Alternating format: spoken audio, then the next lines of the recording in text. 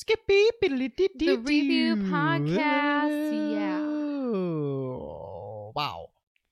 Hi, Brie. Hi, Welcome to the review podcast. My name's Anthony, I'm Bree. and this is a podcast where we review movies. We watch a movie every week, normally in a franchise, in which at least one of us has seen the movie one time. At least one time. Normally, we've both seen the movie, but at least one of us has seen it at least one time.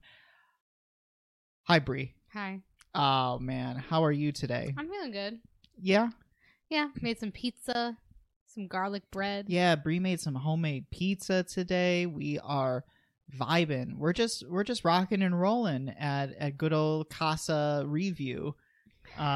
We've got Kaido messing with his Kong outside of our room right now. So you might hear some. I'm hoping that you don't hear banging. I've been trying to work on the audio. This has been a work in progress, my friends. The audio has been so wishy-washy with us that I can't quite ever get it the way that I want to get it. And I know why I can't get it the way I want to get it. You want to know why? Why? Because our room echoes. Well, yeah, because we have nothing in it. We have nothing in it. We have no tarps on the walls. We have to keep the door open or else the dog will be a menace. So we're just going to have to make do with what we have. And you know what? I think our listeners are looking for us to be just real life. This is real stuff. This is real life. Real life we're dealing with here. So how's your day been, Brie? Good. I've been reading all day. Yeah, what books? I just finished this one book, and it was forgettable. I mean, it was about a bodyguard and falling in love with his person he is bodyguarding. Did you mention it on the last episode of the podcast where you were talking about how you just want books to turn your brain off of? Oh, yeah, and I found one. Oh, my goodness. I will say, if you want to turn your brain off, ladies and gentlemen, I don't know about your life, Colleen Hoover. She pumps out these books like no tomorrow, and they're so easy. I'm almost finished, and I just started her book today. But, so you told me that she's known for something. I've never heard of this author, but she's known for, well, you told me earlier it's the easy read rom-coms. They're easy read rom-coms, but also... Oh, well, not actually rom-coms, because they're all kind of sad. People call it, what is it, trauma... P-O... Porn. Yes. Okay. Because everybody has a bad backstory. They go through something traumatic in her books. They're not rom-coms. I've been reading a lot of rom-coms. Why were you afraid to say porn? I don't know, because your mom listens to us. Oh, no. I mean, we've said much worse, I think. Guess. We've definitely said much worse on here. Maybe I just want to be nice for your mom. So, can I tell a story? No. Okay. So... I teach at a Catholic school, and once in a while, anybody from my school that's listening right now, that was not my own thoughts and opinions on the school. I love the school. I went to the school. That's Brie, and she is allowed to have her own opinions. Oh yeah, because I'm a big advocate for public schooling. Mm-hmm. I believe everyone should have a public education. Very important. Yeah, and once in a while we have mass at the school. Now, the crazy thing about oh my god, mass, oh my god. The crazy thing about our school is that we've changed our schedule to an extent where we want every assembly, mass, service, whatever it is, to be on the same day. It's every Wednesday we do this. And what it's then turned into is mass being a 45-minute thing to an hour and a half thing. So all the kids hate it, and everybody dreads these Wednesdays. I don't blame them. I would hate it. So the couple of weeks back, in the Catholic, in the catechism, Brie, in the Catholic dogma, you have the ritual, I'm Catholic. You don't have to make it the seem like it's the liturgical season and the liturgical calendar becomes Lent. Lenten. It's Lent. So to start off Lent and to kick off Lent, you have Ash Wednesday. So we had our Ash Wednesday, what they called a prayer service, but ended up being an hour and 45-minute mass, where they invited a priest to come in that was outside of our, school, somebody that hadn't been in our school before. And the priest was noticing that like everybody in the school was falling asleep on him. So he said, he was talking in his homily about you in Lent, like you can't give up baby shit for Lent. Like you can't give up baby stuff, like giving up pop, giving up chocolate. I'll have you know, my mom gave up beer for Lent, and I'm proud of her. But he said that that's baby stuff, not the beer thing, but like sweets. Like that's dietary. He's like, that's not giving up something that you really, really love. Like you're supposed to give up something that is harmful to you. So he's like, you got to give up Snapchat. He's like, you got to give up. Well, then my mom actually understood the assignment because beer's bad for you. Well, yeah. You should have given up gambling for Lent. I gave up gambling 5 days into gambling. It didn't take 30 of them. So he's talking about, you should give up things that are harmful. Snapchat. And then he's like, you should give up, getting angry really quick. Try to manage your emotions. You should do that one. And yeah, I should. And then he stops for a second. He looks around. He goes, they're never going to invite me back after I say this one. But y'all need to give up porn. And I swear to God, the kids gave him a standing ovation when he said that. And it was amazing. I looked at the one kid in my group who was like falling asleep, and he like perked up after he heard porn. And I was like, this guy knows what we're talking about. But I thought about that, and I was like, why are people... Oh, there's Kaido. Why are people so afraid to say that word? Like, I guess it's a dirty word. It's a dirty word, and it's a funny word. So, like, we were talking in our like reflection with the group afterwards, and I was like, he got a standing ovation for saying porn. I was like, but it's a funny word. I guess it wouldn't have the same weight to it if he said pornography, right? Like, that's not as funny as porn. So don't be afraid to say porn, Brie. I will still... I'm not going to talk actively about porn. Personally, I've talked about this before, I am very liberal-minded, but like talking about like sex and stuff, I'm very conservative. We just finished season 2 of Euphoria. And I talk about that all the time when I'm watching that show. I'm like, it makes me super uncomfortable because like I don't watch this stuff. I don't consume this media. Like on my own. If I wasn't watching it with you, I wouldn't consume that media. I looked at that. Well, first of all, love Euphoria. If we could start a Euphoria podcast where I just dissect like all the cool shots and like all the cool filming techniques and the framing and the cinematography, that'd be great. It's a beautiful show to watch. However, there's so much nudity in that show that it's like uncomfortable. And like I think we've even mentioned this on the podcast before, that we're pretty both liberally minded people and like pretty open, and I looked at that show, the first episode, and there's like a genitalia flying everywhere, and I said, the children watch this show. My freshmen are like, did you see Euphoria last night? And I was like, no, I don't watch that show.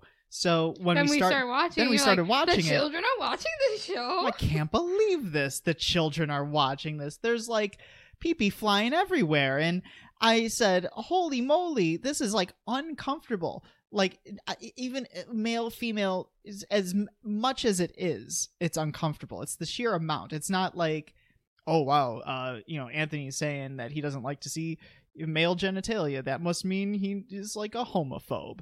It's like, no, just any amount is too much, like at the rate that they show it in that show. Like any amount. There's full frontal stuff in there, and I'm just like, whoa, I can't believe you're comfortable being an actor and doing that, because I would not be. I'm just putting it out there. I don't like nudity. Yeah, you've expressed that to me before. I don't like nudity. I like being nude in my own home. But I think that's the only place you should be nude. Private. In private. And I think you should only be nude in front of your partner. Yeah. And I didn't even go nude when we were doing swimming in high school. The only way to change into a bathing suit is to become nude. Girls in the bathroom would set up towels by placing them in between lockers. Like you would slam the towel in a locker on each side to create kind of like your own like mini changing room. Very private. I went into the stall. There was only one stall in the girls' locker room for swimming because it was a different locker room than the main locker room. I don't know how it is at other high schools. When I was in high school, and we had to like change for gym, nobody was like that open with each other, you know? No, because we're all going through like an awkward phase in our body. Like, yeah. Like freshmen Well, are going I'm through looking puberty. Seniors, don't look at me. And I was like, man, I almost always changed in a stall. Like when we go to the gym or like we go to the pool at the community center and we're in the I go into the because to get to the pool you have to go through the locker room, and to get into your bathing suit obviously like you need to change, so I still go in the stall. I don't and I wear my bathing suit shit to the pool and back from the pool. I've seen some shit in there, Brie. Like, so have I. Yeah, it's uncomfortable. Old lady bits. I don't want to see that. Naked grandma. And but you know, like they did their time. I'm like, they earned that right to be nude in the locker room without me just being like, oh my eyes. Yeah, But I understand that. I'm polite. Like, I'm super polite. Like, I think I'm a product of how I was raised. So I was raised in a Catholic home with conservative parents, and no matter how much I try to distance myself from my upbringing with my political views, my views on my body and like social norms are still grounded in the Catholic Church. It's I think. Listen, I have a theory. And I taught religion for a little while, Catholic Christianity, and I feel like as though I'm in tune with the stories and the catechism, even though that's not necessarily my beliefs right now. I do feel like it goes back to Adam and Eve and like the idea of, well, Eve ate the apple and now she's like super self-aware and super uncomfortable with her own body and her own nudity. And I think that kind of carries over into the Catholic upbringing, where it's like we're supposed to be told that you're not supposed to be comfortable with, you know, being flashy like that. You know what I mean? Mm-hmm. I think that is part of the Catholic upbringing. Like, it's a subliminal part of the Catholic upbringing. It's not like you tell your kids you should really be uncomfortable with your body and you should really like not like when you or other people get nude. But I think that's a subliminal thing as we learn the stories in church, or if we are in Catholic school and we hear the stories. It's all part of the teachings, and it's what they want you to know. Mm-hmm. Am I wrong?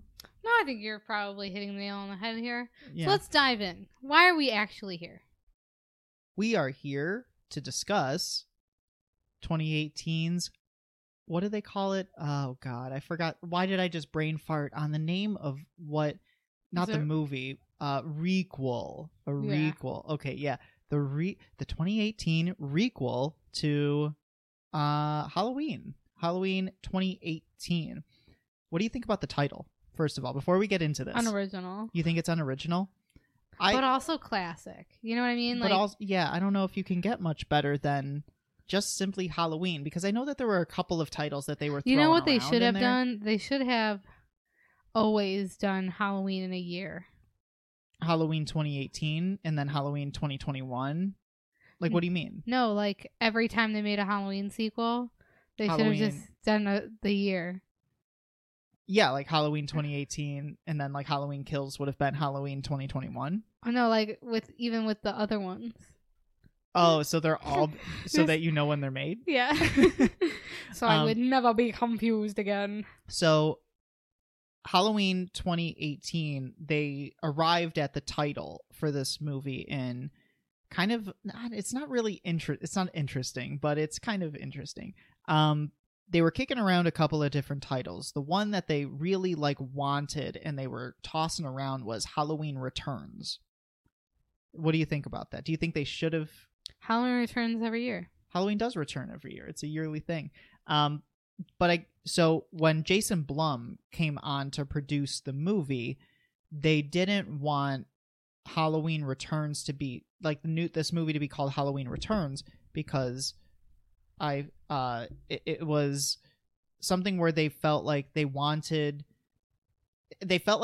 you call it Halloween Returns, then you're you're almost secluding yourself to the audience of the original Halloween. Whereas if you just title it Halloween, it's simple and it invites new viewers in as well. So they keep it simple. Just call it Halloween.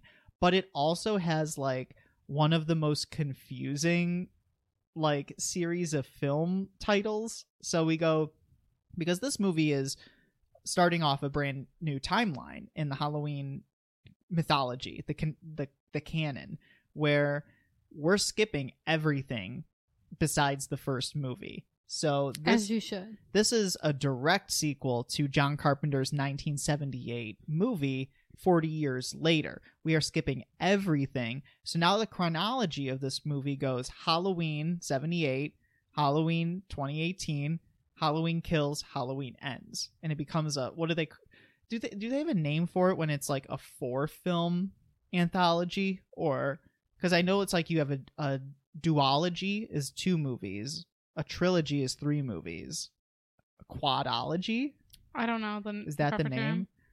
It becomes a quadology. But we're not here to talk about Halloween Kills or Halloween Ends. We can get there later. We're going to act like we haven't seen those movies when talking about, or we haven't seen Halloween Kills at least when talking about this, because we want our fresh eyes on it. So overall, general thoughts, Bree, what do you think? I like this movie. I do. I guess sometimes I get disappointed with sequels and requels because sometimes the magic of the first one is lost. How so? I appreciate just the classicness of the original Halloween. And like, so you didn't think Rob Zombies was Robert Zombert. It's nice, I guess, to come off of like so many shitty Halloween movies and then get a good one. But if you're gonna do like a requel, I like the way this was done. This is probably where it was like, let's skip. It's kind of like, okay, I'm not gonna make a fair comparison because not every Scream movie is good.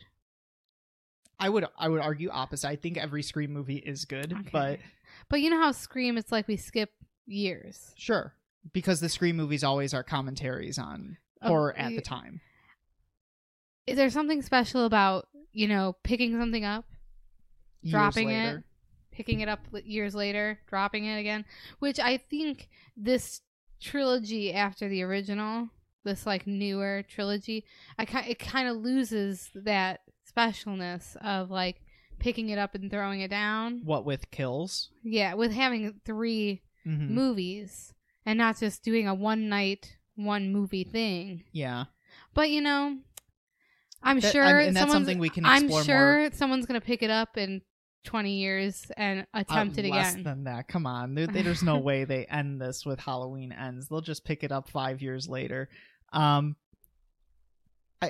think this is something we can explore more on the next episode when we get into Halloween Kills, which, we've both seen it. I've seen it twice. Have you seen it twice? Because I watched it. I watched it once in theaters, and then I watched it on Peacock.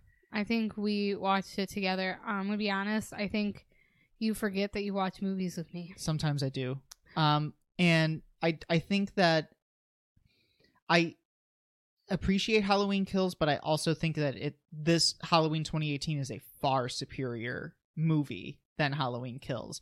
I think that while 1978's Halloween is like undoubtedly, I think, a cinematic masterpiece, I think that it's one of the best movies ever made, and I'll fight anybody that says so. 2018 is almost on par.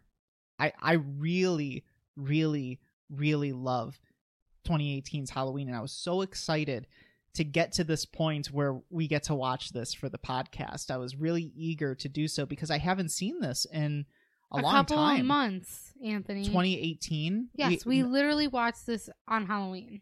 No, we didn't. Yes, we did. Bree, no, we didn't. Yes, we did. Bree, I haven't seen 2018 since...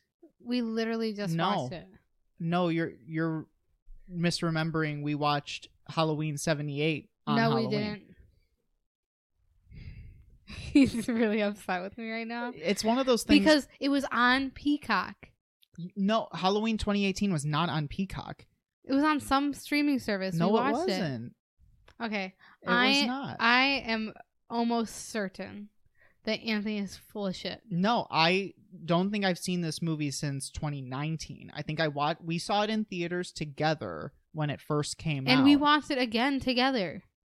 We watched it again together in 2019, a year later, at my old house when I lived with my parents.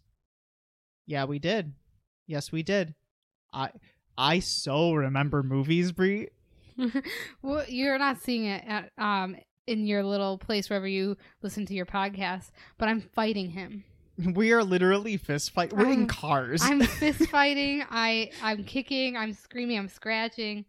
But listen, we're both in cars and we're driving down in Maseratis and Toyota Ultras or whatever the hell they drive in Fast and the Furious. We are racing right now. And one of us, if they're wrong, they just have to keep keep going and never come back. Okay, let's get into this actually. Okay, do you have any behind the scenes stuff? Yes, I do.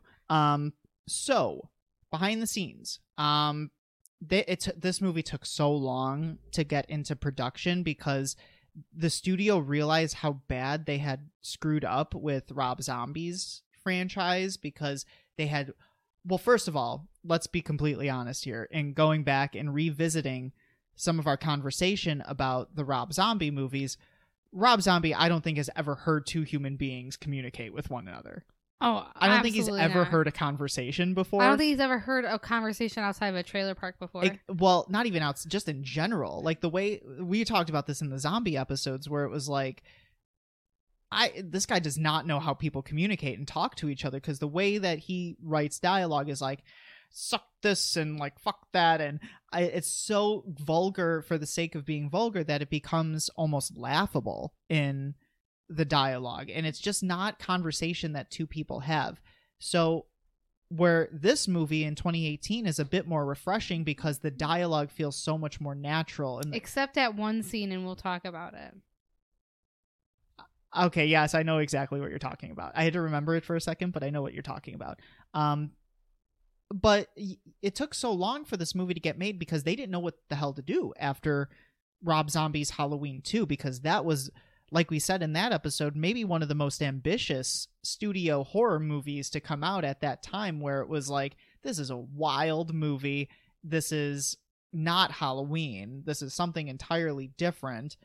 And we'll talk about the unmade Halloween sequels in a future episode, but they wanted to originally make Halloween 3 in Rob Zombie's universe, but without Rob Zombie. How do you what do you think that would have been like? Interesting, I guess. How do you do that? Because it seemed he like has Rob such a Zombie unique perspective on how people communicate and interact. And it's like no one can reproduce. Can you write the same way Rob Zombie would No, write? I would feel uncomfortable, but that's just yeah.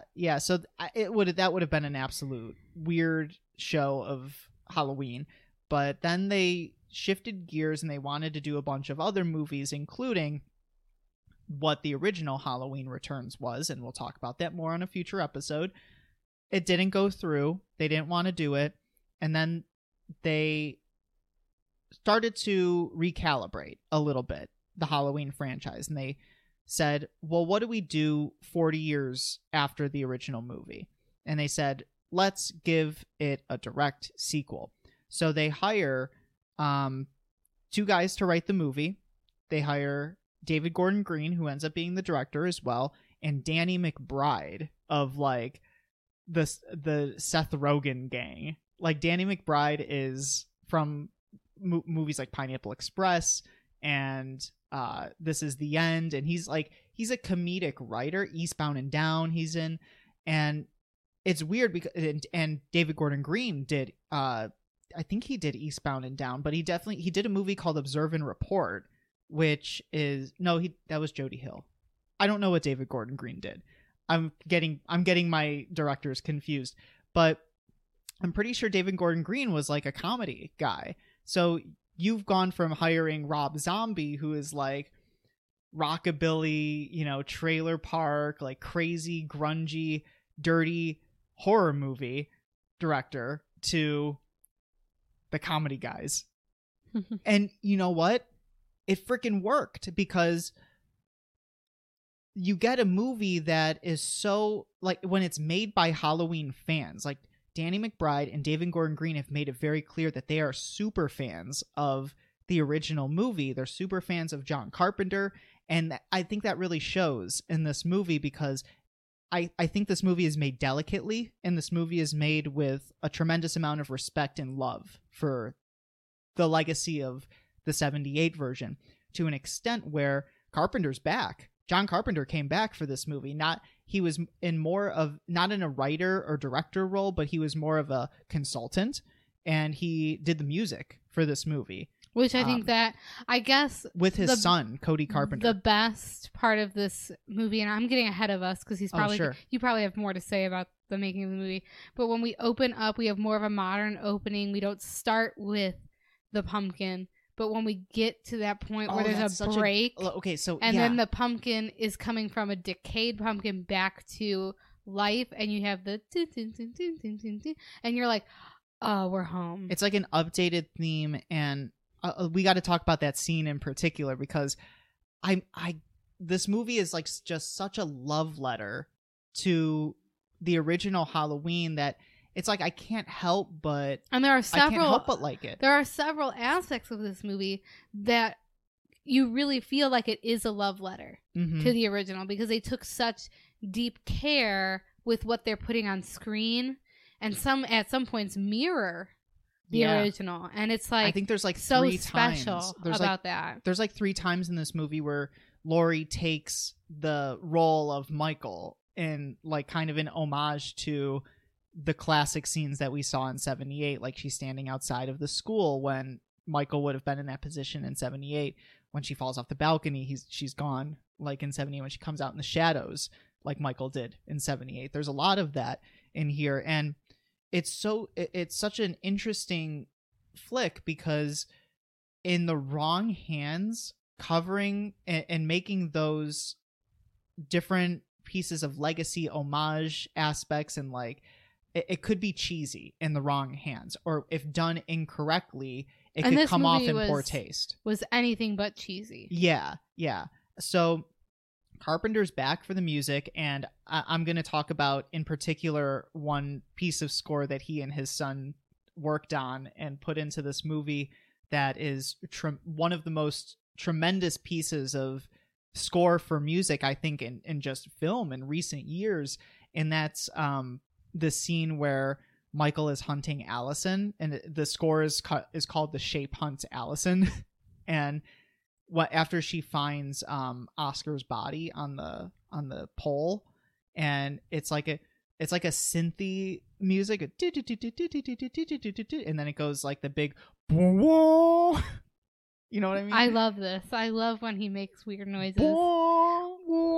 Okay. So Carpenter's back, and I think it really shows, because Carpenter had this philosophy where he hasn't really been involved since number 3 or number 4. And he had shit on all of the franchise for years and years and years. He almost got into like a fist fight with Rob Zombie over this stuff, because he said, I don't even think Rob Zombie's like a good filmmaker. He was like, he just completely destroyed. He didn't understand the characters. Like Carpenter hated everything about the zombie movies, to a point where Zombie moved so far away from Carpenter's vision that it became something entirely different. And Carpenter, I think, had this notion of, well, I can either talk shit about the movie, or I can like put my money where my mouth is and I can help out. And that's what he did. So he worked as a consultant, and he worked on the score for the film as well. One of the major things that Carpenter was a consultant on and told them not to do, they were going to retcon the end of the original Halloween movie. They were going to bring Jamie Lee Curtis in for one scene, and they were going to do that de-aging technology that like Star Wars did. And like, what was the other movie that did like the de-aging? Like Avengers. They were going to do that stuff, and they were going to retcon the end of Halloween 78. So, you know, at the end when Loomis shoots Michael a bunch of times and he falls off the balcony, and that's the end of the movie. They were going to pick up in 2018 with a flashback to 78.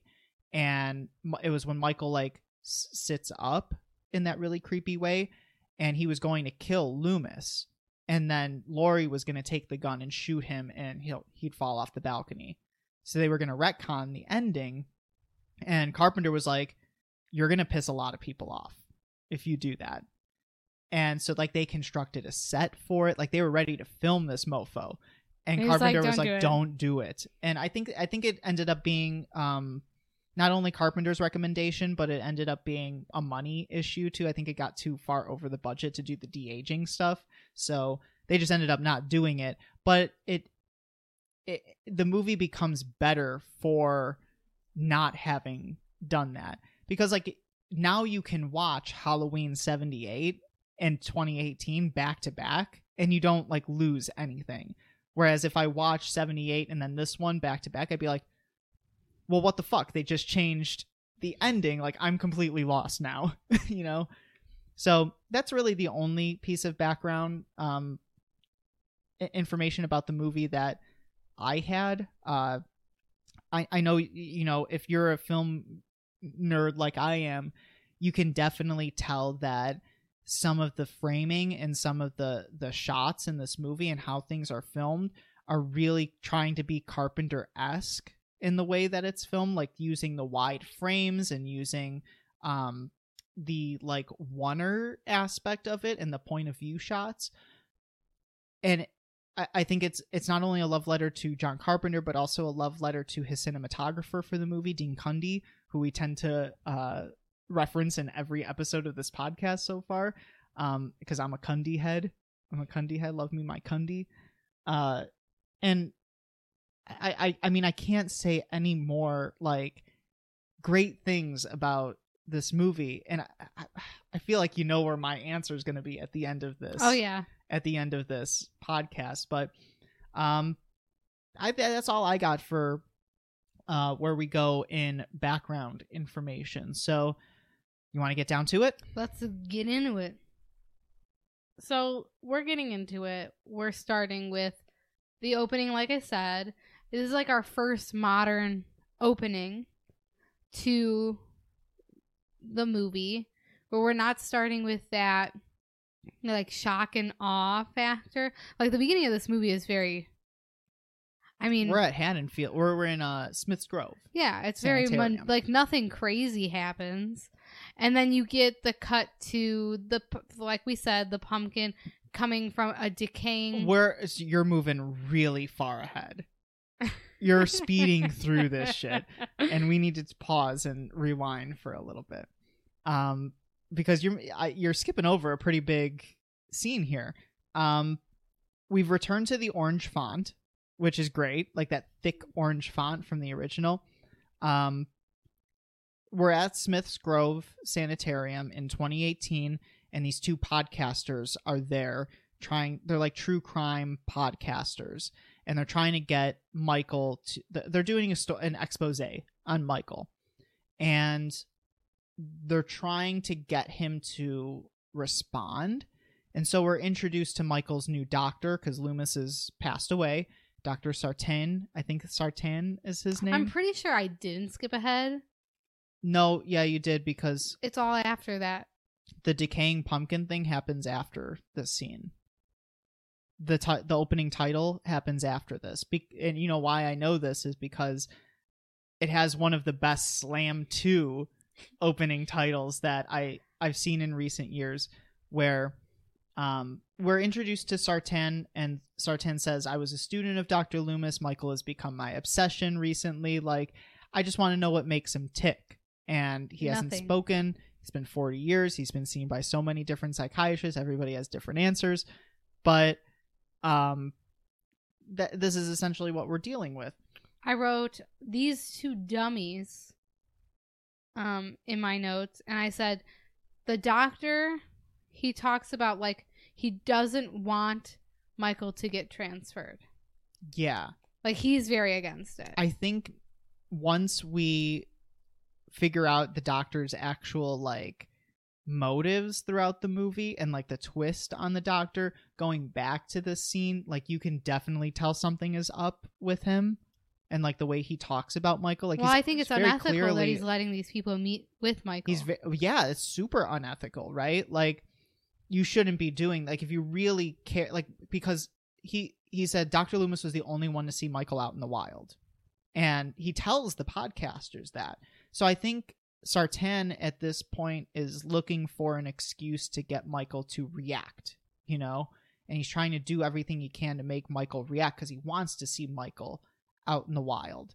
I said Michael meets these people, and the guy like can't get Michael to communicate with him. He's like harassing him. Harassing Michael. Pulls out the mask and is kind of like angry, like the mask drives no reaction from Michael. Yeah, so I wrote, first of all, why did Michael go back to Smith's Grove after 78 when he was being transferred away from there in the first place?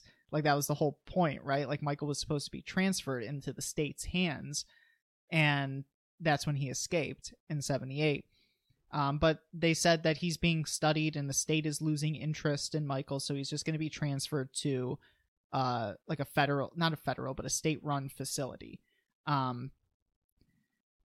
I said, you know what? The outside of this like recess playground looks so weird. And then as they're interrogating him more, and as he keeps ignoring them, everyone around Michael starts going wild. And I wrote down, does Michael? I said, does Michael have an effect on other people's emotions? Maybe because is he on a different wavelength than the rest of us? Can only communicate with those who are like on his own wavelength. And maybe. And I think that this scene is really interesting because the podcaster pulls out the mask and he's like, I borrowed it from the Attorney General. Like, that's his explanation for getting the mask. So I'm like, that is a crazy explanation that you just gave and we just zoomed past. I know, because like no way any like ethical person gives that mask away. And that's what I was thinking. I'm like, this is on the same level of explanation as when they asked in Halloween 3 how that guy got Stonehenge. And they're like, well, it took a lot of effort. And that was what's the deal with Stonehenge? So he's the podcaster guy's like, Michael, say something. He's holding up the mask, and everyone around Michael is going crazy, but Michael stands. The dogs are barking, and the inmates are, you know, losing it around. And it's such an overwhelming, like, it's like sensory overwhelming to see all that.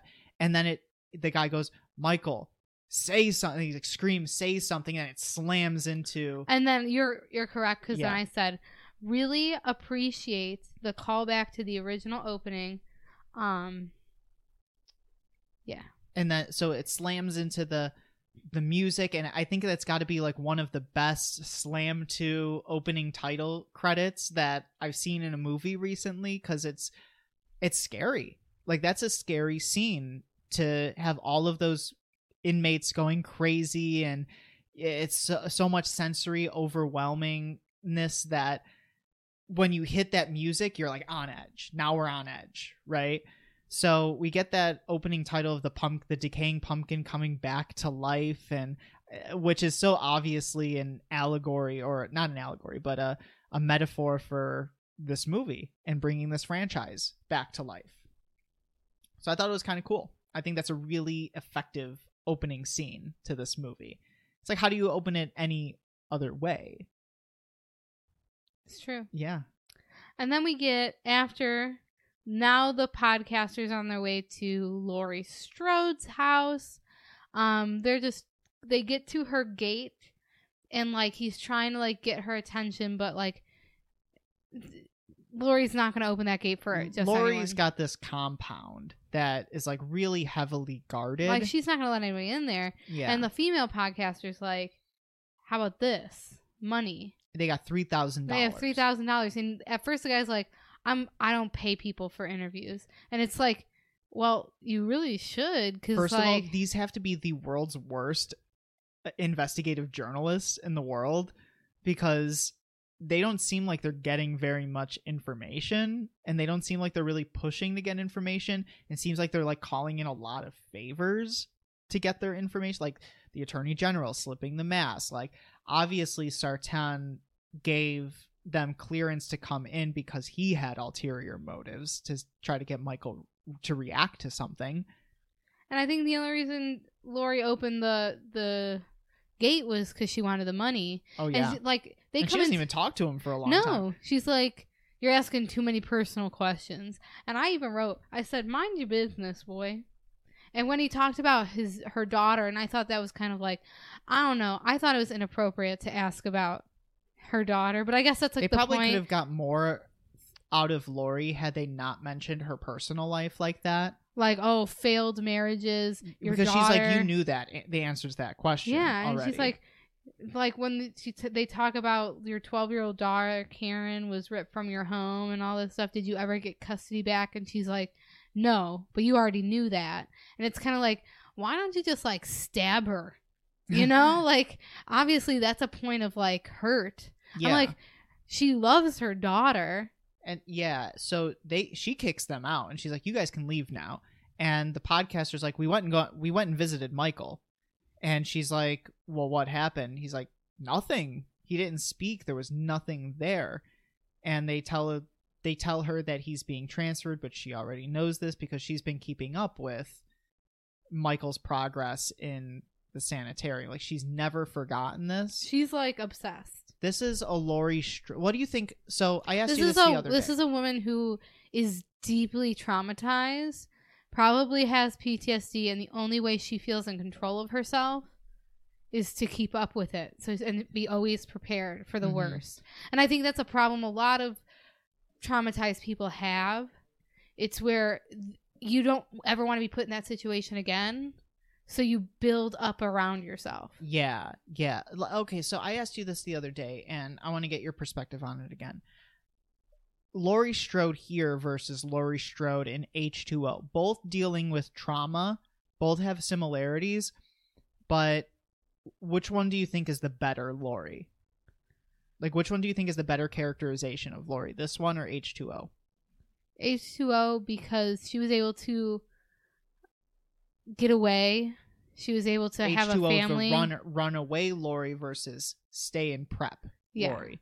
Because when she ran, she was able to, like, even though her marriage failed, like, all her marriages failed. Well, Laurie says in this movie 2 failed marriages that she's had. Her marriage failed, but she was able to, like, have a son, and they had an okay relationship as compared to her relationship with her daughter, where her daughter and her don't speak. Like, Laurie's an alcoholic in both, but like she's a really bad alcoholic in this 2018 I think she's more negatively affected by the trauma in this movie versus in H2O. H2O, we have Laurie Strode as she's been running away from Michael Myers. She's been hiding from Michael Myers, waiting for him to come back. And then she takes more of an aggressive role when he does come back. This movie, we see Laurie, who has been consistently preparing for the day that she would encounter Michael again. It's 2 different versions of Laurie, both dealing with the same trauma, but in different ways. And I just thought it was hoping that he doesn't come back, the other saying, waiting. Doesn't she say that, right? Yeah. Good, yeah. Wanting to come back. And then we cut to meet Karen, meet Karen's daughter, meet Karen's husband. You get like who her daughter is, right? You just really want to talk about this line that the dad says? Oh my gosh. So it's the only thing that is out of place. It's so weird. It's such place. A weird line. Dad's talking to his daughter. Dad has been putting in mouse traps in the house. And he's been putting peanut butter instead of cheese on the mouse trap. And then he like screws up at some point. And he says, peanut butter on my penis. Yeah. It's such a weird line. I never understood it. And the daughter's kind of like, what? What did you just say? And I'm like, weird. Like, this is the he's one. He's like, no, he goes, so he smacks the mousetrap on himself, and he's like, because he gets peanut butter on his thumb. And he goes, oh man, I got peanut butter on my penis. Like he said that as kind of like a joke when he was going to say thumb. And I don't know, maybe we should take it as he was trying to be funny for his daughter. I also think that maybe this was a joke that he did and it was put into the movie. Oh, that's such a good theory. That's such a good theory. I didn't even think of that. That like maybe he was riffing a little bit and like going off script. Maybe it was an outtake that they kept in there. They kept in it. Oh, I think that's more. I was trying to like analyze the dialogue and the characters, and I was just just like, thinking, no, it's probably a mistake. I said the actor was probably just being, weird. Can I talk about a line that the podcaster says to Laurie for a second here before we move on?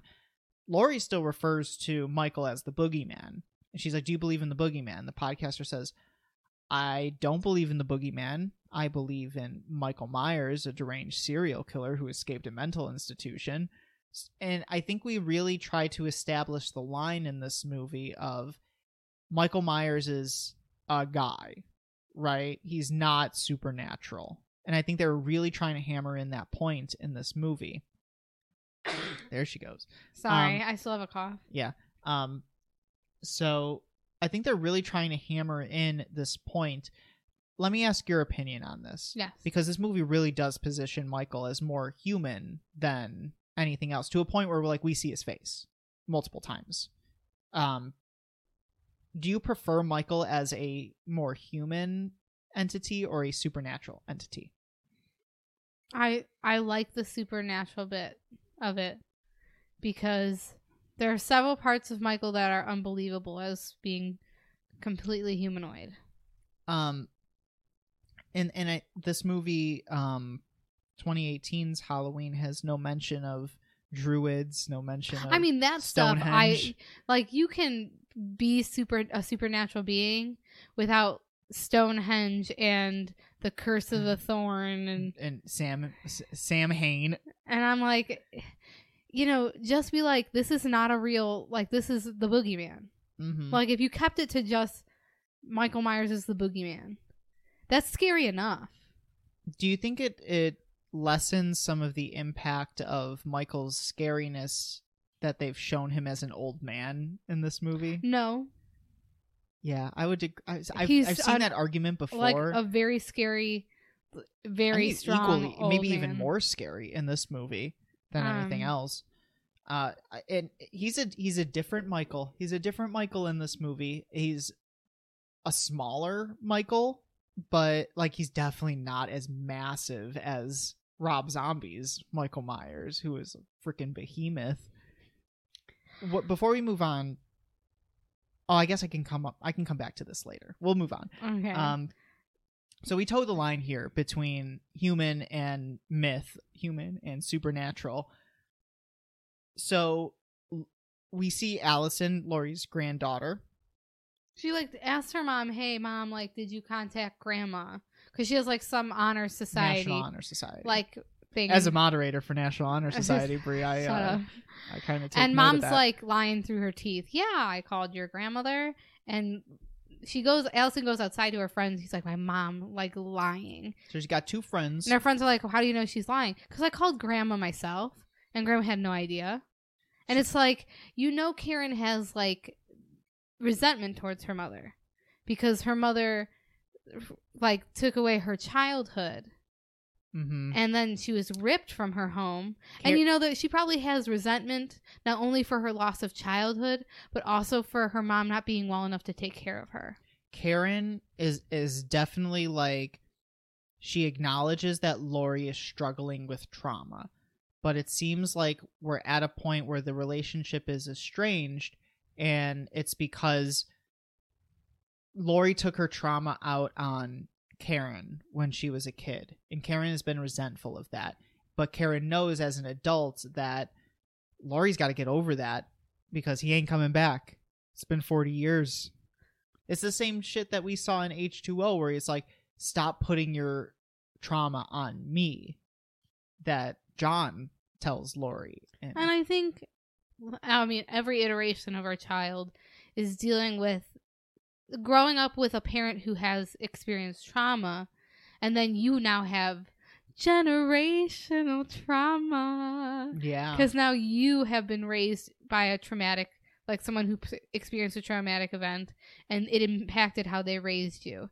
And so now you have trauma, and you have to be careful to not give your trauma to your child. Yeah, and I think Karen at this point has done a pretty good job of trying to keep that away from Allison. Unfortunately, you know, Michael Myers comes back. She, because she won't let her grandmother be a part of her. Like, there's still that projection of grandma, like, cannot be a part of our life. I don't want grandma part of our life.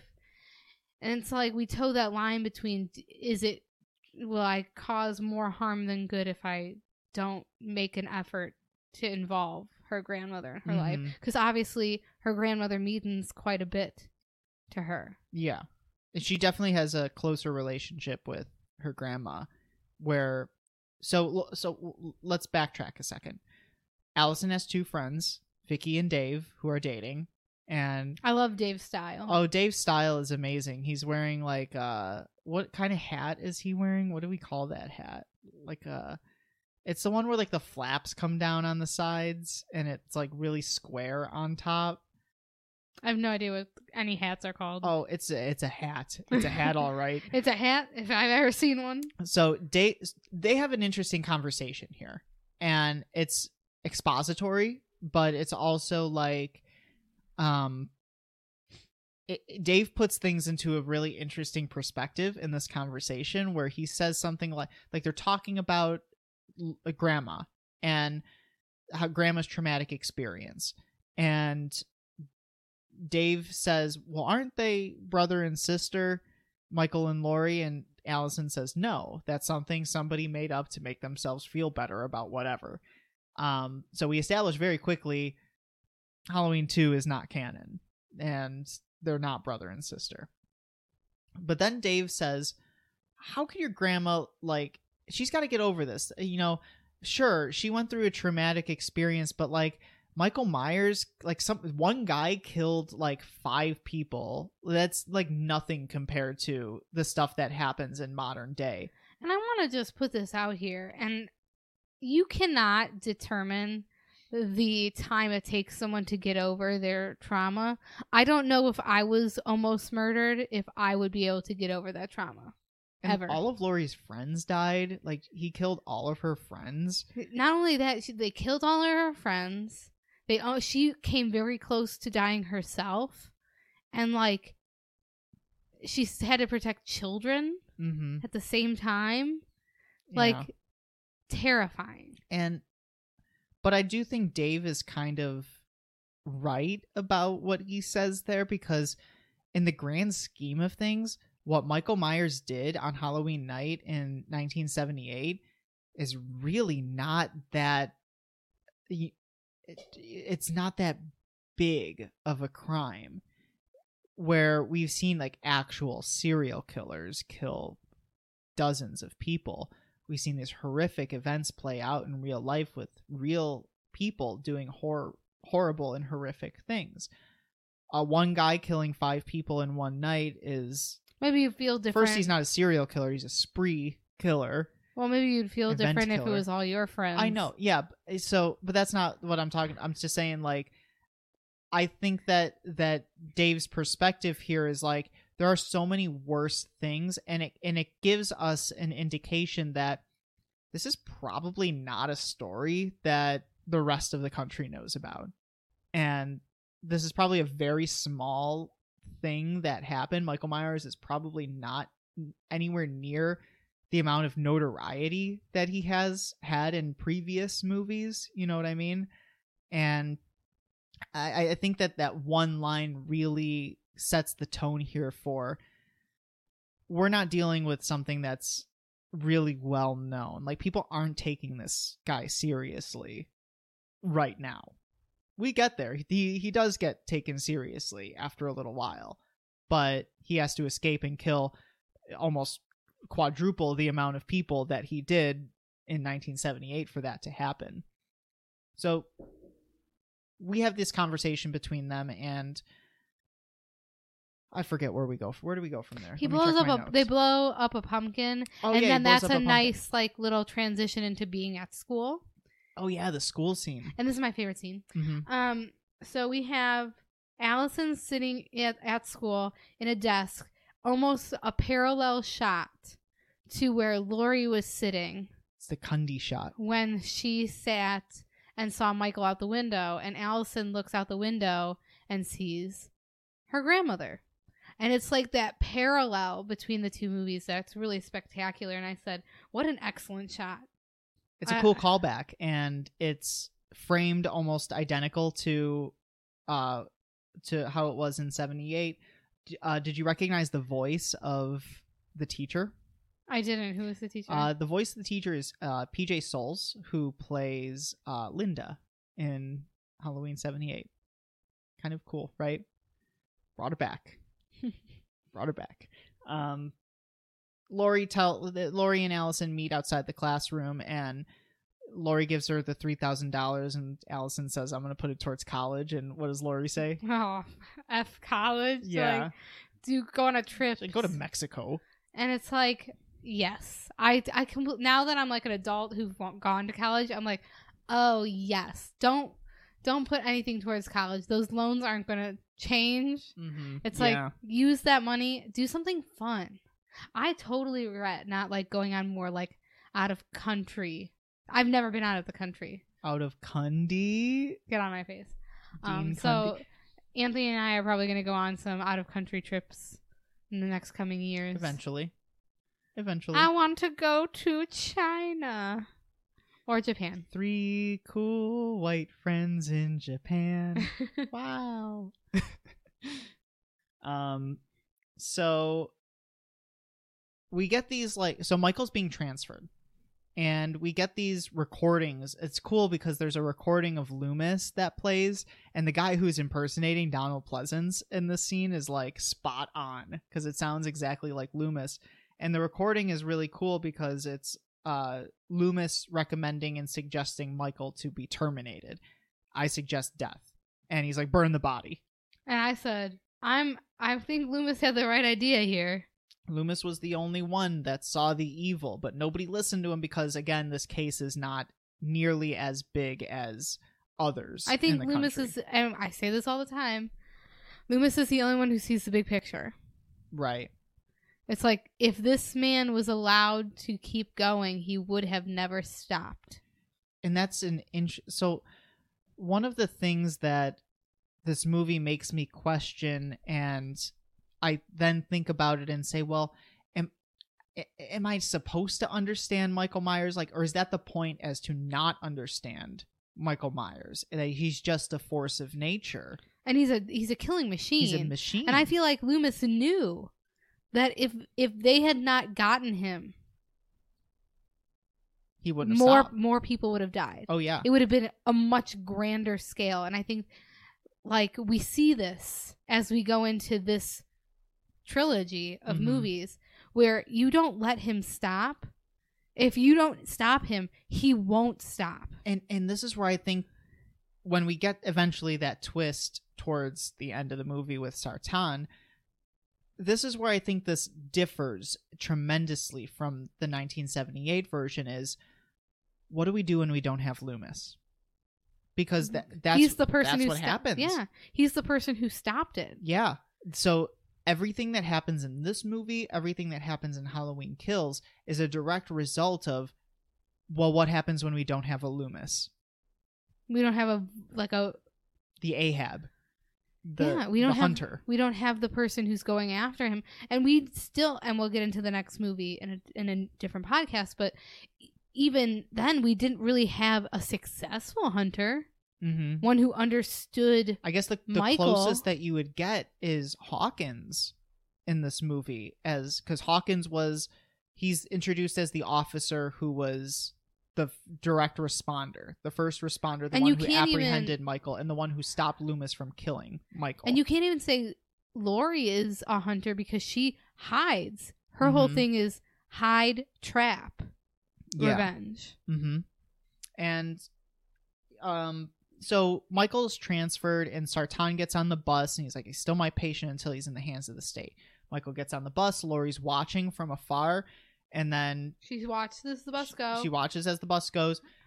And then we skip to The restaurant. The restaurant, the dinner after the National Honor Society induction, where Allison's parents, Karen and Ray, are sitting at dinner with Allison and her boyfriend, Cameron, who is his last name is Elam. So Cameron Elam. And we get that relationship of, well, we now know that this very background side character from the first Halloween movie, Lonnie Elam, is his dad.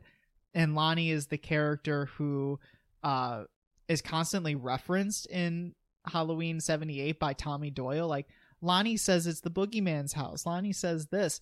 And when on Halloween night, when Loomis is camping out outside the Myers house and the kids try to prank each other to dare each other to go inside, and Loomis is in the bush and he's like, Lonnie, get your ass out of there. That's the guy. That's who we're talking about. Grandma likes the sauce. And oh yeah, I thought you meant actual sauce for a second. She downs a glass of wine. She downs Ray's wine. And Ray is like, Ray is super passive. I put Dad sucks like multiple times. Ray is like, I guess he's tired of Laurie's shit because he is married to Karen, and Karen probably is very distressed by her mother's actions, and Ray has kind of taken that position of resentful, kind of like how you are protective of me towards some people who hurt my feelings. Sure, yeah. You hate them. Not hate. Hate is not the right word. No, you hate, like, you get mad at them. Yeah. And so you're not the nicest person to them. And I think that's him trying to protect Karen by being a jerk to her mom, because that's what... But he really doesn't have too much interaction with Laurie, other than saying, like, come on, stop it. Come on, stop it. And he's very passive as a person, it seems like. So Laurie's drunk, and she starts crying at the dinner table, and they end up, kind of after dinner bringing her out and sending her on her way. And Karen tells Allison, I'm glad you got to see that, because I never told you about my childhood. And she goes into detail about, like, she put her trauma on me, and she, like, doomsday prepped me, and they took me away. So that's where we get kind of that explanation too. So we cut to a kid and his dad driving, and they're like in the dark, and they have such a funny conversation. I know. So the gist of this conversation, this kid is just like, I love you, Dad, but they're going hunting. But he's like, I don't want to go hunting. I love to dance. I want to go to dance class. So, Dad, I love spending time with you, but dancing's my thing. I want to go dancing. It's close to my heart. It's such a funny conversation, because, like, you wouldn't expect the kid to be like, I want to dance. Like, you typically wouldn't get that conversation. So I thought that was kind of funny. And then they stop and they notice that all the prisoners are out of the bus, and the bus has crashed. And the dad's like, you stay here, I'm going to go check it out. And the kid calls the police, and they're kind of like, where is your dad? How is everybody? And he's like, let me go check. And I'm like, oh, Dad told you to stay in the car. And he gets out and he sees the cop that was in the bus, like, basically dying. So kid goes back to the car, and lo and behold, Michael is in the back of the car and strangles the kid and kills the kid. I said kills the kiddo. How sad. This is is this the first time that Michael, like, kills a child in the franchise? I think it might be. You can argue Kid Michael killed Junie in Halloween, but in, like, the Rob Zombie movie, but I don't count it. This kid was young, man. Yeah, he was very young. This is maybe a 12-year-old boy, and Michael strangles him and kills him. So this is probably the first time Michael kills a kid. Kids are not off limits to this version of Michael Myers, but babies are. We'll get into it. But babies are. But also, like, the decision to kill this kid is weird, because in 78, Tommy Doyle one kid runs into Michael Myers, and Michael grabs him and lets him go. In this movie, when Michael gets to Haddonfield, kid runs into him, Michael lets him go, and he proceeds on his way. I think there is no rhyme or reason. It's so tough because you want to understand. There's no Michael. rhyme or reason. I think he wanted the car. The kid was in the car. I forgot Michael drives in this movie. He took the car. He killed the kid. He took the car. He killed the kid. And we finally see him gassing up. What? We finally see him. Oh, yeah. Didn't we mention this? Yes, we mentioned this on the first episode of the podcast when we talked Halloween 78 that like Michael has to stop for gas. And we finally see him gas up the car. Right? He stopped for gas. We're introduced to Officer Hawkins, who responds to the call at the bus, and we know Hawkins is the first responder from 78, and he has to answer to the sheriff, who is this dude in a cowboy hat, and he gets like very little screen time, but he's this like larger than life character, and it's just such a strange decision in this movie that you would have such a big character like that and they don't do anything with him in this movie. He like barely shows up. So I was like, he's got to be in the sequel, right? Like he's got to have a bigger part in the sequel. Like when I first saw the movie, I said, this guy's got to have a bigger part if they make a new movie, because otherwise you just introduced this like interesting character and did absolutely nothing with him. The guy says, the sheriff says, well, first of all, my question is, why are you wearing a cowboy hat in Illinois? There are plenty of people in Illinois who wear cowboy hats. Really? You think? I got a cowboy hat. Now I'm in 3 cowboy hats. I'm glad you knew what I was talking about. So I think that this is a weird choice to have this character in here. I think this character is maybe one of the things that I would change about this movie. Also, Cameron's decision making later in the movie, but we'll get to that. Mm-hmm. Cowboy Hat Sheriff says, what are we going to do? Cancel Halloween? And I said, exactly. That's exactly what you do. You cancel Halloween. I think that was a callback to Halloween 6 when they actually do cancel Halloween in Haddonfield. So Michael drives and he gets to the gas station, and the podcasters are also at the gas station. Him.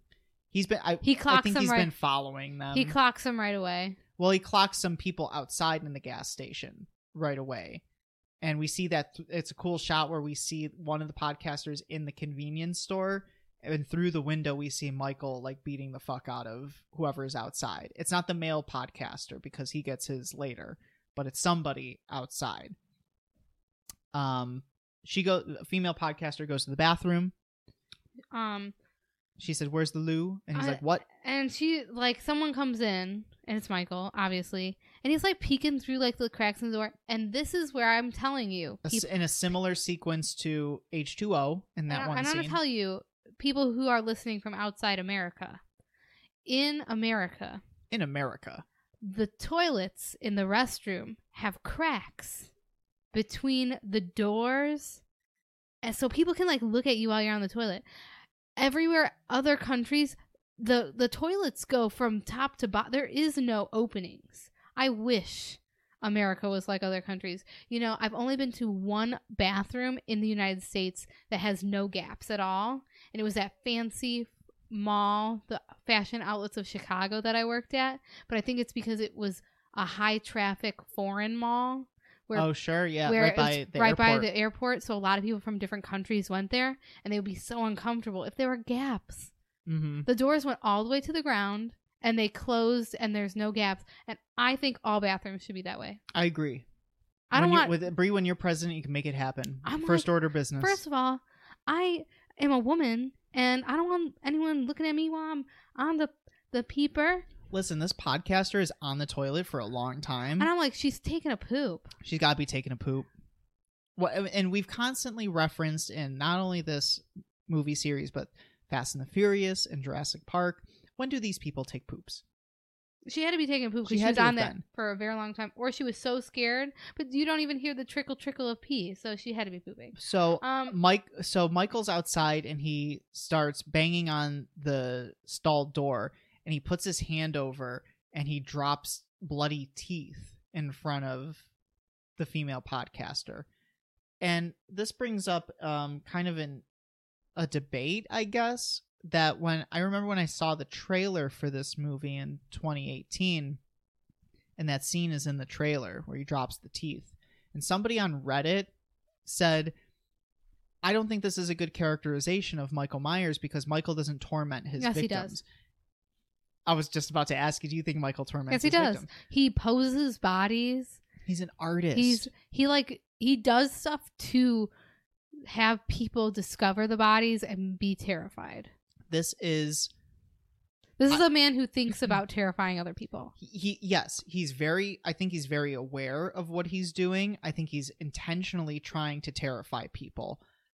When we think about Michael Myers and we say, well, there's no rhyme or reason for what he does and how he chooses his victims and why he does what he does, this is where it becomes interesting because, like, he's got to be aware of what he's doing because he's actively trying to torment them.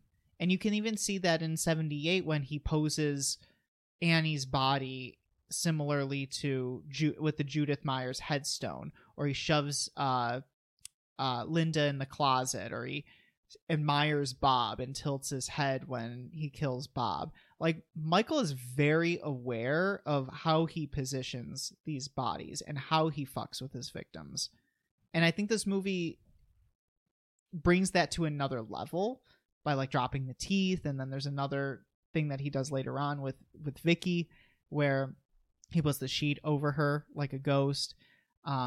We see that in the next movie in a lot of different ways too, of Michael, like, making art out of the dead bodies essentially. And Michael, he murks this woman.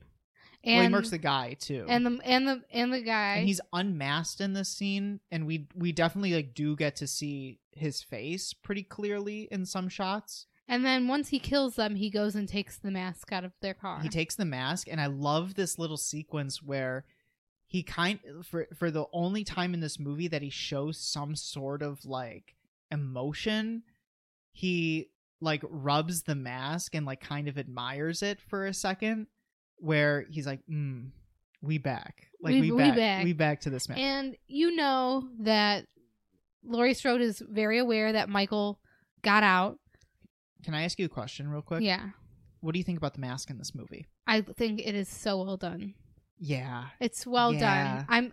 We've always complained about the mask. The only masks that I appreciate are the original mask and then the mask in this movie. It's the attention to detail of this mask is really, really intriguing to me because, sorry, I was burping. Gross. The attention to detail is really intriguing because I was reading up on some of the things that the production designers and the mask maker was saying, in which they wanted the mask to seem aged. So they wanted it to, they studied what the original mask would have looked like if it had been aged 40 years, and they based it off of that. And I think that attention to detail is really, really, really important because Rob Zombie tried to do an aged mask, and for whatever reason the mask had, like, stitches on it. It was like, that's not how masks age, right? Like, it would be a little bit more sunken, a little bit more gray, and that's what we get in this movie with this mask. When we're all done, when a Halloween franchise is said and done, we're gonna rank all the masks. We're gonna do a ranking system of all the masks. Which one do you think is the worst so far? The CGI mask. I was gonna say the CGI one. It's so bad. Terrifying. It's so bad. So Michael has assembled the costume. He's got his mechanic's outfit. He's got his mask. He is ready to go to Haddonfield.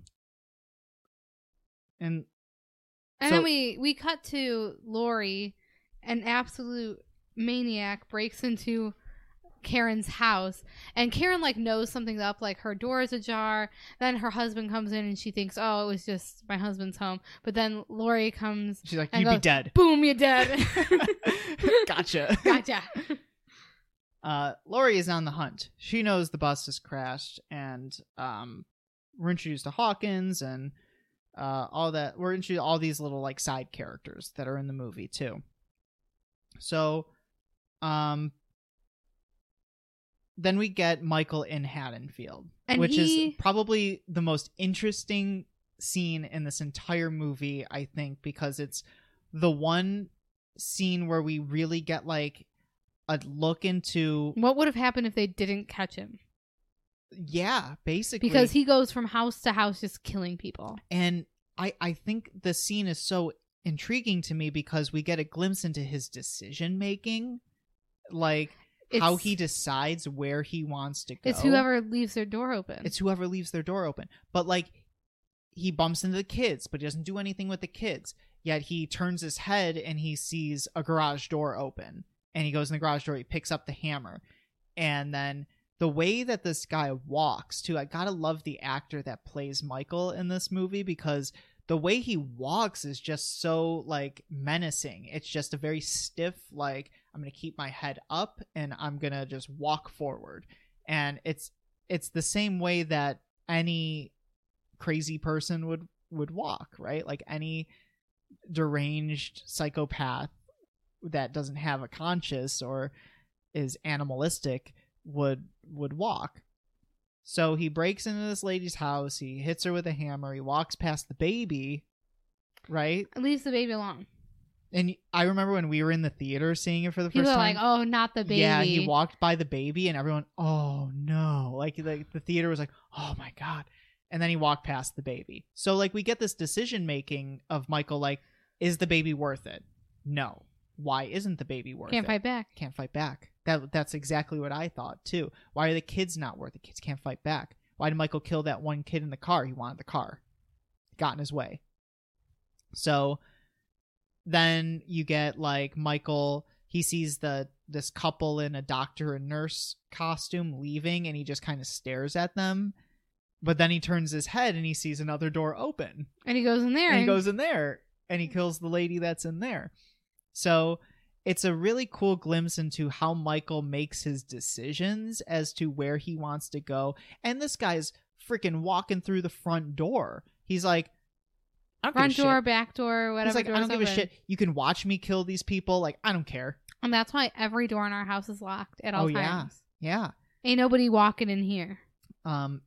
It's such an interesting scene because I wrote down, I'm like, how does he choose who to kill? And it's like, this is an absolute this is anarchy, the way that he makes his decisions and how he's just in real time in 2 minutes going from house to house to house and like easily killing these people for no reason. We get this like notion from Sartan, who's found, and he gets taken to the hospital, and then he gets brought along to hunt Michael. And he says some stuff about like Michael is a predator. Like what keeps him going? Is it the pursuit of Laurie Strode as the prey? And then we get this like theme throughout the movie of who's predator and who's prey. Is Laurie the predator or is Michael the predator? Also, I feel like everyone's very misguided in the fact that I don't think Michael gives a flying toot about Laurie Strode. We established that very quickly in this movie. He doesn't give a toot. It's circumstantial, the way that they come together. Like, he wasn't actively pursuing Laurie. He only pursued her after he was brought to her. And I don't think he even remembered her. Honestly. But that's something we can get into in a minute. We get Vicky babysitting the kid, Julian. Oh, the kid is so funny. Oh, the kid's amazing. Steals the show in this movie. He does. I said I love this kid. He said, if you were being a real babysitter, I wouldn't be sitting here clipping my nasty ass toenails. He's like, you could be reading me a book. And he's like, I know you mean smoke weed. Yeah, he's like, I know weed. I thought that was definitely Danny McBride writing this kid and writing these characters. And so she calls him like a loser kid. She's like, she says, like I thought you were cool, but not like any of these other loser fucking kids that I babysit. And I was just like, this is nice. And Danny McBride has said before in interviews talking about writing this movie that he's written a bunch of different things and he's killed characters before in some other stuff that he's written, but it's always characters who have like done something wrong. So he's like, the challenge here is killing characters who haven't done anything wrong, that don't deserve it. And I think of that with like Vicky because we like her. We don't want her to die. No, and she's so different from. Okay, so if we're gonna parallel back to the original, it's like her two friends. We didn't want them to die. Laurie's two friends. We didn't want them to die either. But they were like more promiscuous women. Annie was kind of a jerk. Like a jerk.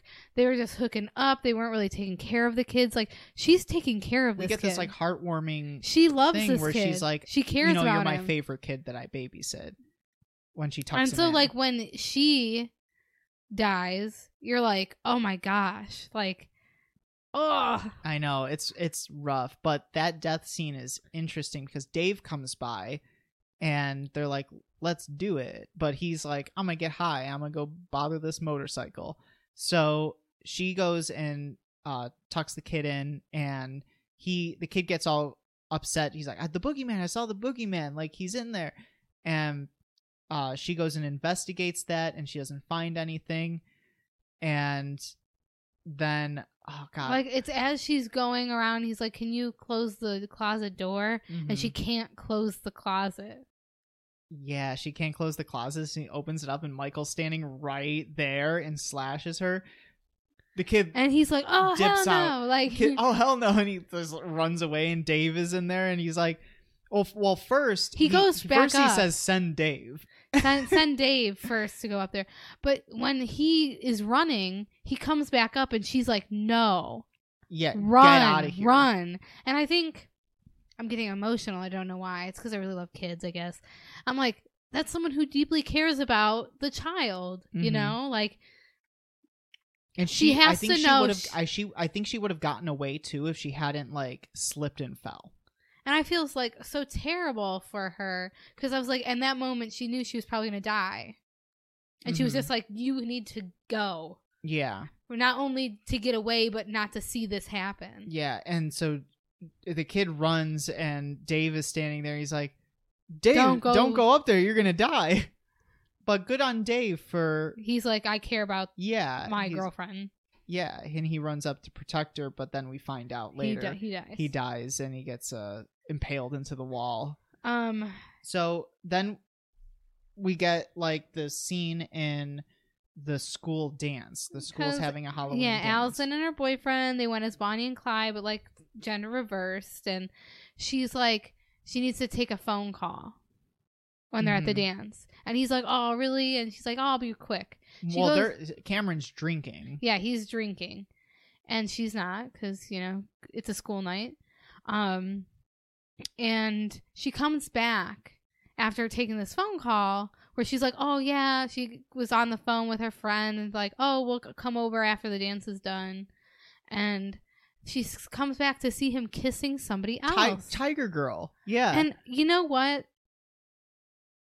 I think that is such a dumb... At that moment, I was like, this is my least favorite character in this entire movie. I can't wait till he dies. And this is what I don't get. And I think this is something that I would change about this movie, too, is Cameron's characterization. Because he's introduced as kind of like a good guy. He's with Allison at the end.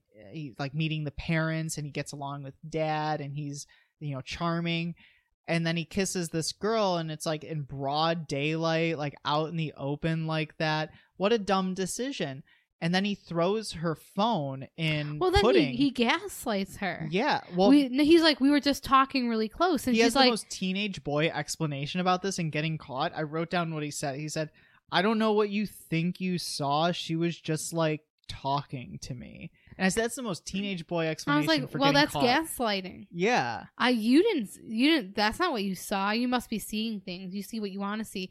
And like, it's like, no, like you kissed her. So she gets a phone call, and he throws her phone in pudding. I think it's pudding. It's something. Some gooey stuff. And at that point, I would have taken my phone. I wouldn't have left it. It was still working. Yeah, like phones don't get destroyed that easily. You can just clean it off. But that's the end of him in this movie. He doesn't show up again. His friend follows her out. Mm-hmm. But I think I would have changed Cameron's characterization. There is a deleted scene in which he like sincerely apologizes to Allison and like kind of redeems himself a little bit. That's not in the movie. There's also a deleted scene in the movie where Michael goes back to the Myers house, but it's like torn to the ground. And I'm glad they didn't. Do that because what we get in Kills is so far superior, so great. Cameron is like bleh, and then the friend Oscar tries to walk Allison home. Yeah, he tries to kiss her. He makes a move on her. And she's like, and he kind of is like, I never get anything I want. Mm-hmm. Nice guys finish last. Yeah. Meanwhile, Karen and Laurie and are frantically trying to get in touch with Allison. Yeah. And I think the whole thing with Cameron in this movie was just like a plot device. To get her to leave the dance. Well, to get her to get away from her phone. To get her to not have a phone. Not have a phone and be headed out. Yeah. Yeah. Because like this movie wouldn't have happened if Allison had her phone and just got in touch with Laurie. Mm-hmm. Like this whole movie wouldn't have happened. So Cameron's whole characterization in this movie is just a plot device to get her away from her phone. Fair. Which I disagree with, and I don't like that they did that. He tries to kiss her and she kind of ditches him. And then Mr. Elrod oh yeah. Oh, sorry, Mr. Elrod. You know, have you ever? Michael's in the shadows, standing, and he's like in the back. telling him like all this. The kid thinks he's by like the groundskeeper, and he's like, "So I'm not trying to trespass or anything." He's like, "Have you ever had a situation in which you tried to chase a girl and she got away from you or something?" And Michael's like, "Hell yeah, I have." And then speak to me. Then you get this like playing with the lights thing. This is my terrifying. Favorite. This is my favorite. The lights scene. go off and then they flicker on and off, and the motion detector. Yeah. So we don't ever see Michael move, but every time the lights go on, he's in a different spot and he's closer, and all of a sudden he's in Oscar's face and slashing him. And Oscar's kind of just like, what the hell? And he's screaming, help, help. And Allison's like, whatever. She goes back and then she finds him impaled on a stake and face to face with Michael Myers. She knows exactly. This is where that cool music comes in. The boom. Well, she knows exactly who it is. Oh yeah, which is weird. Do you think that they would have known that it's Michael Myers had he not had the same exact mask? No. Yeah, I don't think so. I think that was like what a random happy circumstance that he had the same mask, because now they recognize that as Michael Myers when this could have just been some other dude. But she definitely recognizes it, so we're to assume that like the entire Strode family like has seen pictures. So like it's generational trauma, mm-hmm. but it keeps her alive. Yeah, because she runs the hell away. Yes. And we get that really cool score, The Shape Hunts Allison. Boom. And she runs away, and meanwhile, I think this is before. I think we skipped ahead. But I've stopped writing at this point. We skipped ahead because Officer Hawkins and Laurie show up at the kid's house that she was babysitting for. And they kind of run into each other. Laurie sees Michael through the window, and Michael kind of turns his head to acknowledge Laurie. And that's the only scene in the movie that original Michael Myers actor Nick Castle plays Michael Myers. Oh, how awesome for him. Yeah, that's the only scene in the movie. But then they encounter Michael. Hawkins sees Michael walk through the house, and he's a freaking stormtrooper because Michael's literally just walking in a straight line and Hawkins can't shoot him and misses. Whereas Laurie sees him walk at a far distance and shoots him in the shoulder. So, but she's been practicing. Yeah, she's a good shot. So Allison's running away from Michael, and she runs to a house and screams for help, and she gets her help. Meanwhile, Hawkins and Sartan are searching for Michael, and they see him, and they pick up Allison in the police car. Well, you might have heard Bree's voicemail right there. Yeah, I thought I was just listening. I turned down my volume all the way. So they pick up Allison in the police car, and they then see Michael, and they just run him the hell over. Yeah, they run him over, and then which is probably the smartest. Yeah, but then the guy, the guy gets out, and he's like, "He's dead. He's my patient. You've killed him, Dr. Sartan." And then he gets out to like shoot him, to make sure. Yeah, because Hawkins is like, I'm fixing my mistake I'm not from taking last any time. chances here. And the guy, the face turn, the guy stabs Officer Hawkins in the neck. Heel turn. Yeah, heel turn. Sorry, not face turns turns the other your way. Baby face and heels together, Brie. Maybe. So he kills Hawkins. We know, spoiler for the next movie, Hawkins isn't dead, so he didn't make it on my list of the kill count. At this point, how many people have he killed? At this point, I don't know. At this point, I lost track. 19 total for the movie. Jeez. It's 19 total. So Sartan reveals like his whole thing was, it's implied that he caused the bus crash, and he's the one who let Michael loose. So Michael is unconscious. He drags Michael, puts him in the back seat with Allison, and starts driving away. And he says, like, I want the reunion. I think Michael will speak. I think he will react if he's reunited with Laurie. So they start driving to Laurie's house, and Allison starts trying to, he talked to me. He spoke to me. If you let me out, I'll tell you what he said. And meanwhile, Michael is waking up at this point. And the first thing Michael does when he wakes up is not go after Allison. He kicks the crap out of Sartan. Yeah, he's like, F this guy. Like, let me out of here. Yeah, so this is one of the cooler deaths, I guess, is he drags Sartan out and curb stomps him. He's like, Michael, say something. And Michael looks at him and just curb stomp, bashes his head in. And we get and then Allison runs away. Yeah, it picks up. She gets to the woods. Michael then drives the other police go to the cruiser, and Michael murks them. One of the police officers is played by the guy who designed the mask for this movie. That's kind of cool. Yeah. Mm-hmm. And then Michael drives the police vehicle to Laurie's house, where Laurie and her entire family are, except Allison. Allison's running in the woods, but Laurie reveals like some features of her house to try to keep her family safe, where she reveals this like island that's in the middle of her kitchen can move, and there's a basement that's like an armory almost. There's like a bunch of weapons in there. It's like a bomb shelter. It's got food, and it's got Karen's gun in there from when she was a kid. So they all go down there, and they're just kind of waiting. And Laurie says, fuck this. And she picks up a gun, and she goes upstairs. She shuts the thing and keeps Karen down there while she stands by the door because she feels like Michael's coming. Meanwhile, those two police officers, they get murgled. And then he pulls up to the house, and Karen's husband, the idiot he was playing with a yo-yo. The idiot he is goes outside. He goes outside to ask if they've heard anything. And he goes up to the police car, and we see one of the officers dead, and the other one is beheaded, and his head is like carved out. Yeah, like it's a jack-o'-lantern. And I was like, when did Michael have the time to do this? An artist, I swear.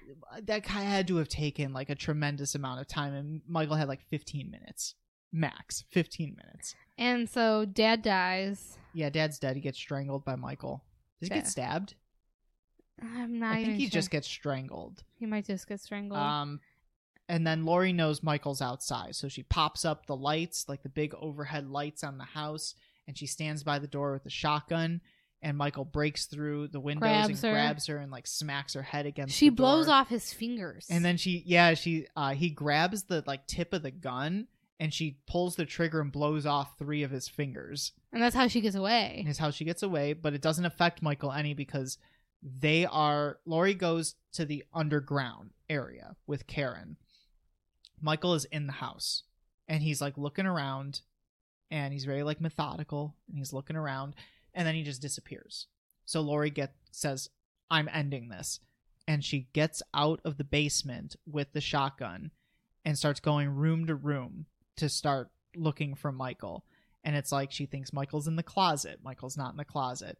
And this is where we talked about this in the movie, where like this movie, and we've spoken about this in terms of like other horror movies before, that you can use emptiness to feel full in such a scary create way. Suspense. Yeah, you can use emptiness. Like we talked about the Invisible Man, the new Invisible Man movie, and how like they just had a camera on an empty chair, and it was intense because there's that notion that he could be there. And I think in this, anywhere there was empty, dark space, he could be there. He could be there. Yeah, and that's scary. So Laurie goes up to her bedroom. And she sees all of like her training dummies from outside, like shooting dummies where she would practice shooting, all in her bedroom, like put there as a way to get Michael to blend in a little bit. And I was like, Michael put that there. Like, when did he have time to do this, to plant all of this stuff? But it ends up working, and he kind of sneaks up on her. And she falls off a balcony. And then we have our another parallel. Michael goes to check on her, and she's gone. Yes. To which Michael then goes downstairs, and Allison has come in and is now underground with her mom. And Michael is looking around, and he's trying to figure out where everyone could be. And then he figures it out somehow that if you, like, the entrance to the underground area is through that island in the middle of the kitchen. So he breaks open the island. And I was like, how did he figure that out? I don't know how anybody could have known that. I don't know. He's smart cookie, I guess. He's a smart guy, that Michael Myers. So Karen's got the gun. She's got her little like hunting rifle that she had. And Allison is behind her. And the thing opens up and they know Michael's right there. And Karen's like, she's crying. I don't know if I can do it. I don't know if I could do it. I can't do it. I can't do it. And when it lures Michael in, and when he finally shows up, she goes, gotcha. And boom. Just snipes him. Which, I mean, is a really cool moment. And if I'm Karen, I'm like, oh, I'm so glad my mom spent the first 12 years of my life preparing me how to kill Michael Myers. Yeah. So it's a really cool moment because she shoots him and it knocks him back. And then Laurie comes out of the shadows and says, Happy Halloween, Michael, stabs the fuck out of him. And it basically like pushes him underground and like through the stairs, like tumbling down the stairs. And then they all run up. They click like this thing where it like seals off the entrance. So when they get Michael down there, because it takes all three Strode women to get Michael down there. It takes Karen to shoot him, Laurie to push him down and stab him, and then he's about to come up, and Allison takes the knife and stabs him again.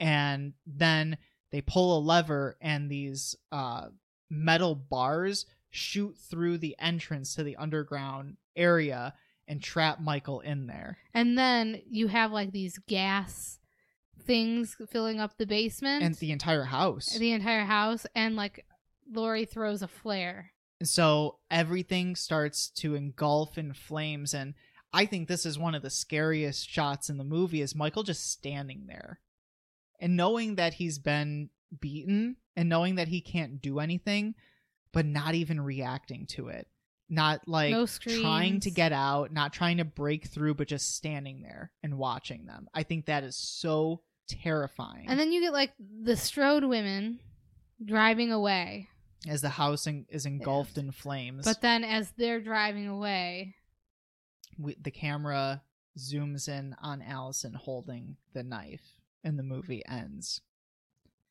So good. So good. So good. Very good movie. The original ending to this movie it was screen tested in front of a test audience and was changed because it tested poorly. The original ending of this movie was going to be Karen outside shoots Michael with a crossbow, and Michael leans against a tree and sits down, and then that's it. And the Strode women get away. No, this was more. This was a much better. This was a much better ending. Yeah. Yeah, this was a much better ending. So, I mean, I think I've said as many positive things about this movie as humanly possible. I love it. I think this is how you make a sequel, where you can draw new audiences in, but still us that are super big fans of the original and love this legacy where it means a tremendous amount to us, we're still really, really satisfied by the direction of this movie. So I must ask you, Anthony. I know you've been waiting for me to Oh, ask. yeah. Does this make your list for the top 100 movies? Oh, yes. Yeah, it does. If I had to choose one Halloween sequel to put on this list, I would put this one on the list. Just as you put Jurassic World last week on the list, I'm putting this requel. I would put this one on the list. Oh, too. you're gonna put it too? Yeah, it's really well done. Really good. I don't know if I would put the next one on the list. Yeah, that's a conversation we'll have next week. But this one is definitely like it's really good, really well crafted, really well done, and I'm glad we got to review it. And it just is such a love letter to John Carpenter and to the legacy of the original movie. If they had just stopped at this one, it would have been fine. It would have been great. However, I do like that they moved on because this is a world that I still want to explore, that you introduce some stuff. And when you have Jamie Lee Curtis, you're going to use Jamie Lee Curtis. Except in the next movie when they really don't use Jamie Lee Curtis. Oh, but we get enough of her. Yeah. Such a magical person. Magical. Just magical. Just magical. So we both have this movie on our list. And I think that's just about all to say, because we're probably going to talk more about it next week when we get into Kills, because you have to compare these two together. And we've been going real long on this one. I know. I know you're probably like, Anthony, breathe. Shh. Yeah, we're gonna wrap it up. So we'll wrap it up. Okay, we'll wrap this up. It's both on our list of one of our top 100 movies. We will be back next week, probably to continue discussion on this movie, but also start discussion on our sequel to the sequel, Halloween Kills, 2021's Halloween Kills. Follow us on social media. Instagram, you can follow us at review_pod. You can follow Anthony on Twitter. My Twitter, at GLDTV1. Bree, where can we find you? You have to fart into a toilet. That's the only way I will answer. Any toilet? It has to be one specific toilet. How big of a fart? It has to be a fart that can tell me exactly what you think. Okay. So a fart from the heart. Yeah, a fart from the heart. Okay. I only respond to farts, and it only has to be at one particular toilet, but I won't tell you what toilet it is. You'll just have to find it. You'll just have to find it. Like and that's the only way you can get a hold of me. It's the One Piece. Okay, so you can also email us at reviewpodcast1@gmail.com. And I think that's it. We'll be back next week. You can find us anywhere that you find your podcast: Spotify, Apple Podcasts, Google Podcasts. All those things. We'll be back next week with Halloween Kills. Thanks for coming, and we will see you next week. The Review Podcast. Yeah.